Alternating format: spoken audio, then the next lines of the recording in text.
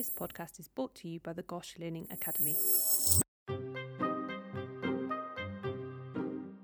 Hello, my name is Joe Briley. I'm a paediatric intensive care doctor and also Director of Paediatric Bioethics at Great Ormond Street Children's Hospital in London. I'm introducing our series of Great Ormond Street Bioethics podcasts, which will bring you discussion about important moral issues in the treatment of children. In these podcasts, we'll reflect hot topics, complex themes in paediatrics and child health, and we'll feature a range of exciting and informative guests. I do hope you enjoy the podcasts.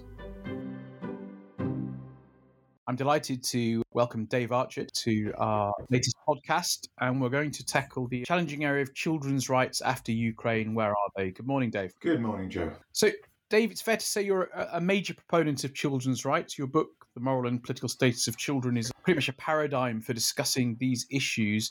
So it's perfect you're here to discuss where children's rights are after what we see in a very challenging conflict for children in the Ukraine area. Thank you. Yeah. And I think it might be useful just to start with a background context, which is there's been considerable argument in philosophical literature as to whether or not children have rights, and if so, what kinds of rights they have and how they differ from adults. But I've also it's important to say that even if we can't reach agreement on the question of whether or not morally they're entitled to those rights, there is a convention, the UN Convention, that gives them legal rights. And that convention, for all its faults and for all the difficulties that some see in it, is an extraordinary document. We always say it's the most ratified international convention in history, and it sets out a comprehensive list of rights, which is a really important starting point for thinking about the status of children in the world today. And it's not clear what role that convention can have in the current awful context.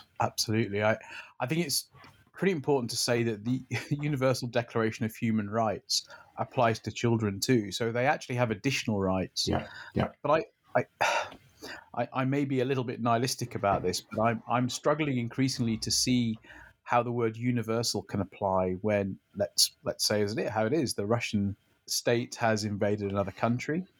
Children are hugely victims of conflict, as we've seen in Afghanistan, in Syria, all over the world. They're small, they're vulnerable, they need infrastructure to have some of the rights that we are suggesting they are entitled to, a right to education, to family life. And yet these things are at best disregarded by those who would wish to impose their will on other states. And I think that's a real challenge, the universality of rights. Perhaps, Dave, I'm interested in your thoughts on that. Yeah, I think that the point you make is a good one. And you talk about the Universal Declaration of Human Rights, and that, of course, was part of an extraordinary post-Second World War settlement and a belief that it would be possible to construct a world order that would respect the rights of different nation states, but would guarantee peace and would ensure that the rights of individuals across the globe, wherever they lived, would be respected. And I think you can fit the Convention on the Rights of the Child into that context. And note, interestingly, that it dates from precisely the point at which everyone thought the Iron Curtain came down in 1989 with the collapse of the Berlin Wall, that in effect in Europe you had a new order, one that was peaceful again and in which Russia would be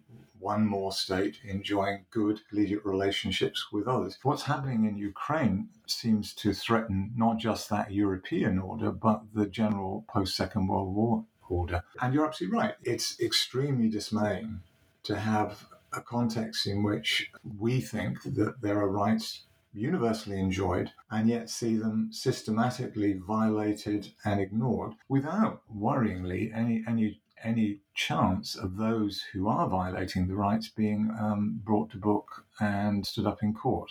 I mean, there have been some cases in which people have been prosecuted for war crimes, notably those in the Balkan states, but the prospects in the current context of seeing anybody brought to book for what is happening seems very slim indeed. Yeah, I guess Fukuyama's end of history type stuff is relevant here. But I guess the question I feel slightly guilty about, there's a big focus on Ukraine, obviously. Yet there is some slightly disquieting comments coming out that, well, perhaps this is because they are culturally in Europe, children who are closer to us, and we can see this, that actually the wars of previous generations that haven't had the attention that perhaps they ought to have had. One thinks of wars in Africa, genocides there, wars in Afghanistan, Iraq, other countries, where, again, the role of or what happens to children has not been as much of a focus. I think your point is very well made, Joe. And interestingly, I've been helping to draft a European statement from various bioethics committees on the situation in Ukraine, and talking particularly as bioethics committees about the damage being done to the health of individuals, and particular attention was paid there to children and disruption of families. And it was important for us to insert into the draft a recognition that Ukraine was but one war in the world, and you've got an absolutely appalling situation in Yemen, for instance, and a continuing problem in Syria. And we shouldn't forget that there are atrocities being perpetrated against both adults and children in other parts of the world. And you're absolutely right as well that we tend to focus on what is immediate and close to us, and that does lead us to forget what's happening slightly far away and with what we're not familiar with. So Africa is a good example. I guess probably one of my favourite books is Michael Gross's book, Bioethics and Armed Conflict, about moral dilemmas in medicine and war. And I remember reading that book and thinking, gosh, there's really very little about children in there. And then with some of, again, our experience in the UK, my colleagues in Birmingham particularly, of having some children come from the war of Afghanistan, but the stories of combat troops coming back here in the US, that children were by far and away proportionately victims of those conflicts, whether think of previously knowledge about landmines in Africa. I guess the unique vulnerability of children in war zones has not quite been explored in the bioethics world as much as I might argue it ought to be. No, I think you're absolutely right on that, Joe. And I think it might be worth saying something about the situation which we haven't had in Ukraine, but we have had in Africa, of children and young persons being conscripted into armies and having forced to serve as soldiers. The situation of child soldiers is a deeply distressing one, and having to deal with the aftermath of conflicts in which children have not only witnessed awful things, but themselves been protagonists. But I suspect for most people looking at the footage that has come out of Ukraine, there is that sense of absolute pain, distress at seeing children ripped away from their parents, crying. The attack on the maternity hospital seems to have been for many a sort of paradigm atrocity event in Ukraine. How awful can it get when you actually bomb a maternity hospital such that pregnant women are at risk and children? So I think it is right to concentrate on how awful it has been for children. And it's interesting because you're a great fan of the Birkenhead principle, and it struck me that it's sort of been noted, but not extensively commented on, that it has been women and children first to be the refugees, with men being left to serve. And we need to recognise how absolutely awful that has been for children, in being taken away from one of their parents, forced to travel huge distances in extremely difficult, tense situations, finding themselves in a strange land. And that's before we look at the situation of children who have been receiving healthcare. And I don't know whether you want to say something, Joe, about how doctors remaining in Ukraine have been having to deal with the situation. Yeah, I've been in contact with colleagues via our European Academy of Pediatrics group who are just heroes. The people in Ukraine are trying to carry on to provide very necessary care to children with existing illness, children with learning difficulties, neurodisability, children with cancer, in the middle of their national infrastructure being under attack. And as you say, it's really hard to kind of look at the truths and denials about stuff, but it looks like a clear attack on a maternity hospital and children's hospital. Yeah.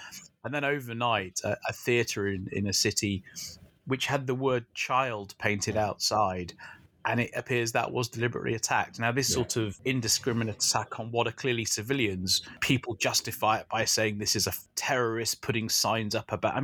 That's really disappointing. So I think you're quite right, and that the medical teams, the nurses, the other people over there helping, and I think we have to say, we're starting to have some children come to the UK for cancer treatment, but by far and away the majority of the refugees and children with illnesses have gone to states nearby. I know my colleagues in Poland are doing an amazing job, and other Baltic countries, particularly colleagues in Germany. I mean, I won't go through all the list because many European countries are really contributing massively, and child health professionals are really stepping up to the plate. But it's worth mentioning, I think, there is an optional protocol to the Convention on the Rights of the Child about child soldiers, and that doesn't seem to be something we're seeing in this conflict, but of course has been in other conflicts, which is appalling. I guess, I mean, I move on to that. I mean, whilst arguing we shouldn't be too Eurocentric in these issues, I would like to just highlight the European Academy of Pediatrics statement we made on the current conflict in Ukraine. And there's a really good paper that's quoted in that statement, which is from a colleague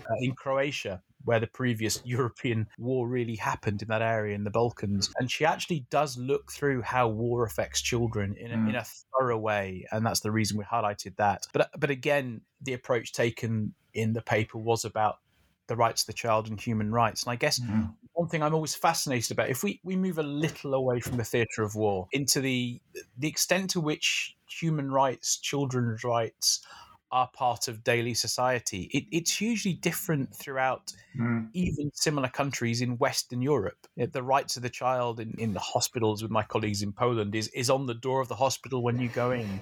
I don't think I've seen that in the UK. Now, I wonder about your thoughts about the extent to which children's rights are prevalent, if you like, in our societies. Oh no, it's a good challenge, Joe, and I think you're absolutely right. It's always been striking to me that when I go to European countries to talk about issues around children's rights in, say, Scandinavia or in Middle Europe, the starting point is the acceptance of the UN Convention. And remember, in a number of those countries, that convention has been incorporated into domestic law. Norway is a good example where I've lectured. And therefore, they're just totally familiar with the convention and its rights. And not just in hospitals, you'll find in schools and in kindergartens, you'll find the UN Convention up on the wall, as well as simplified statements of what all the rights means. So it's part of, as it were, the political, social, legal culture of those countries. That's not so in the United Kingdom, though. So although we've signed and ratified the convention, it's very rare to find it mentioned. In fact, at one point, I was trying to look at any legal cases where the UN Convention